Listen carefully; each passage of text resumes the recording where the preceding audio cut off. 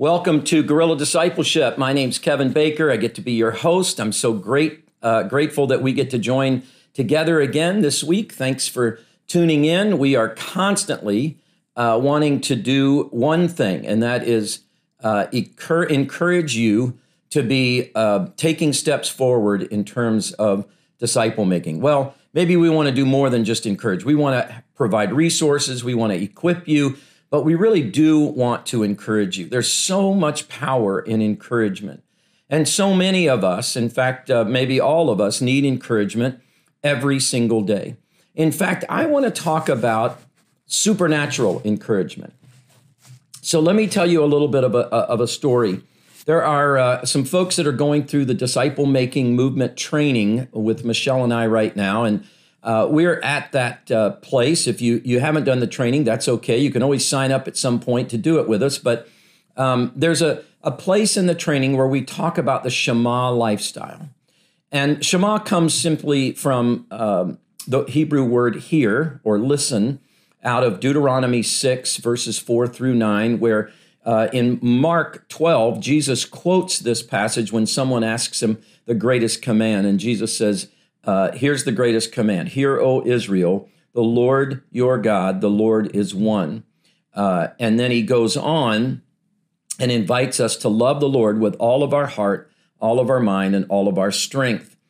And then, of course, to love our neighbor as ourselves is the second greatest command.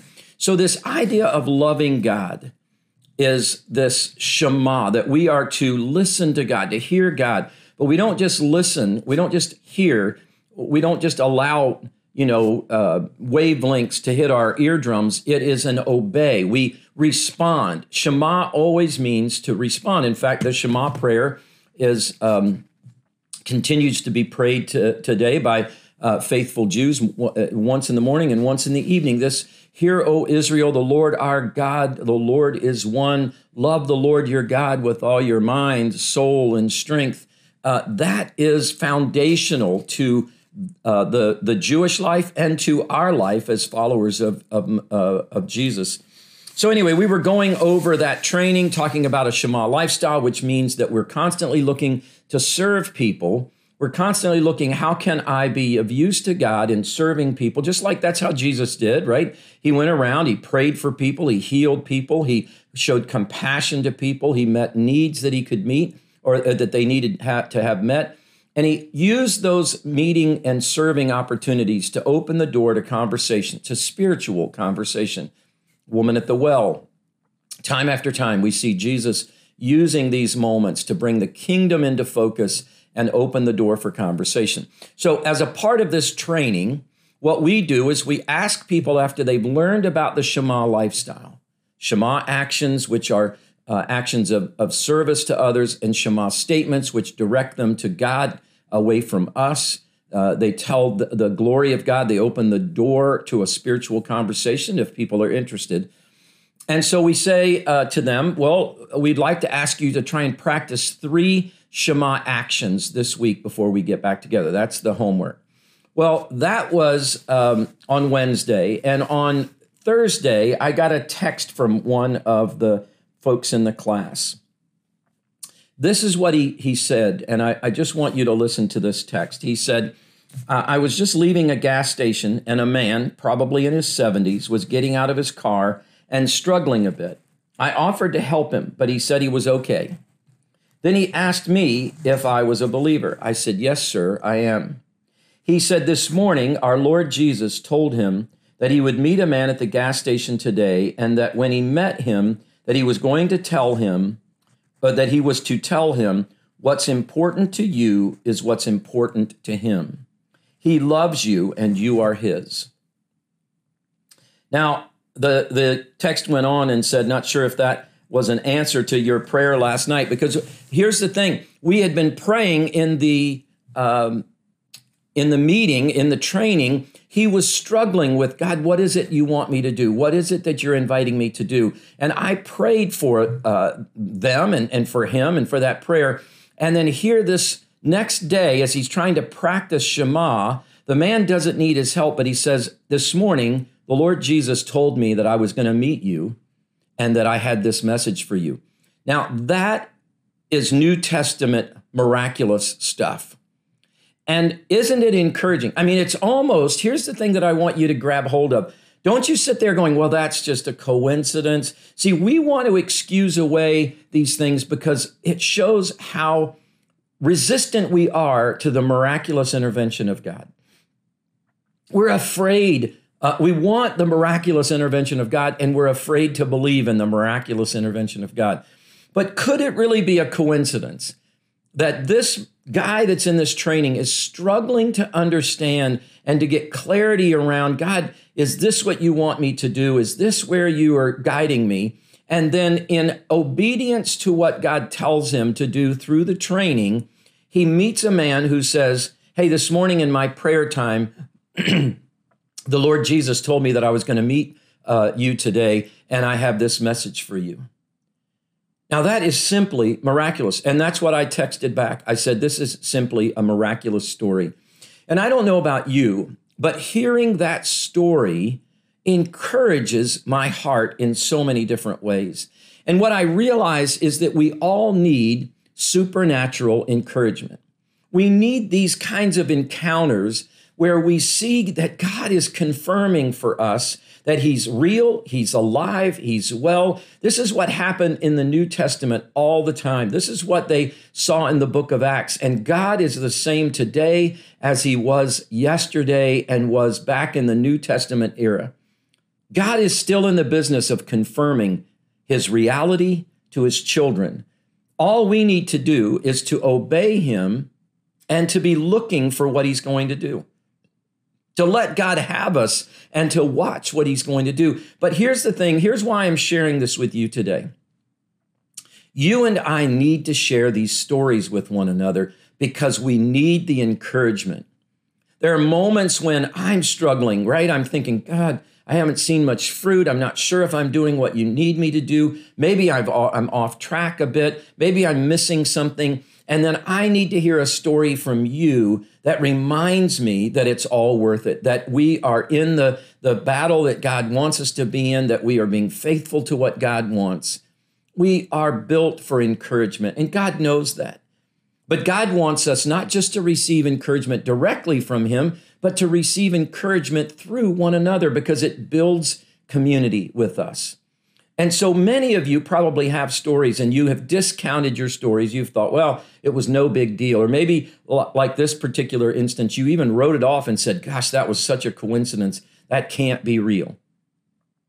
But I want to tell you, as far as I'm concerned, that is an amazing movement of God in this man's life. That is an answer to prayer, not just sometimes in the future. It was the next day in the morning as he began to try and look for faithful ways to live out a Shema lifestyle. And so I am blessed to hear this, and I needed to hear that. It encouraged me. What are the stories that you have? And sometimes our stories of failure are just as encouraging as our stories like this of God's intervention. Here's why. Because I fail all the time. I get things wrong. And I don't mean failure like I did something wrong. I mean, well, I tried to have a spiritual conversation and it didn't work. Or I was hopeful about a prayer and it didn't seem like it made any difference. Or I thought maybe I had encountered a person of peace, but it never went anywhere. You see, as I share those stories, I'm going to remind people who are also experiencing the exact same things that what you're going through is normal. And God invites us to persevere, to not grow weary in doing good. And so what are the stories that you need to share? I want to encourage you today. If you do nothing else today, what's one story that you can share about either an amazing moment of God with God, a failure in your trying to be obedient, and who is it that you could share it with? In fact, I would say this, just through texting, why not develop an encouragement team? Why not develop some people that you can say, hey, as I'm growing as a follower of Jesus and I'm trying to learn how to be obedient, would you be willing to be my texting partner for encouragement, that I can just tell you when things are going well and when things are when I'm struggling? And I would like for you to do the same thing as often as you want. Just text me about your walk with Christ, and I'll text you about my walk with Christ and all the experiences that God's leading me into. And we'll share those knowing this, trusting this, that God is going to use them to encourage our hearts. That is exactly what the disciples, in fact, can I just tell you, I think that that's one of the primary reasons that we gather together as the church. It's not just to worship God, it's to share stories of encouragement with one another, to be together in saying, man, the harvest is plentiful, but sometimes the day in working in the harvest is hard. Sometimes moments are not as fruitful and productive. And I just need to share that I'm struggling right now with this, or I'm not sure what's going on. And listen and watch what God will do as we commit ourselves to be an encouragement, a supernatural encouragement. Who knows, but that the text that you send, even inviting a friend, hey, would you be willing to do this with me, might not be an exact answer to prayer for someone today, that they've been praying, God, I just need some encouragement. I need a partner in ministry. I need somewhere and somehow to continue to know that this is the path that you have me on. And what if your simple text today to another person saying, hey, would you be willing to share some stories with me just in texting so that we can mutually encourage one another? What if they come back and say, this text is an answer to prayer? This is the way God works. These are the miracles that God wants us to experience day by day.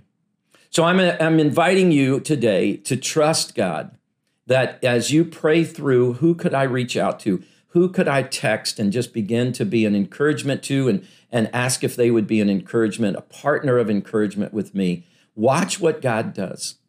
This is how we make disciples. This is how we get in the game. This is how God blesses us as we walk in obedience together. Thank you so much for being a part of Guerrilla Discipleship. For those of you who know him, I've asked another one of our pastors here at Oakdale Church, Tim Parker, to start having conversations with me on this podcast. So in a couple of weeks, Tim and I will be together, and we're going to begin to talk together about some things, because I think a conversation is always more enjoyable than just listening and watching me. And so I'm excited about what God has.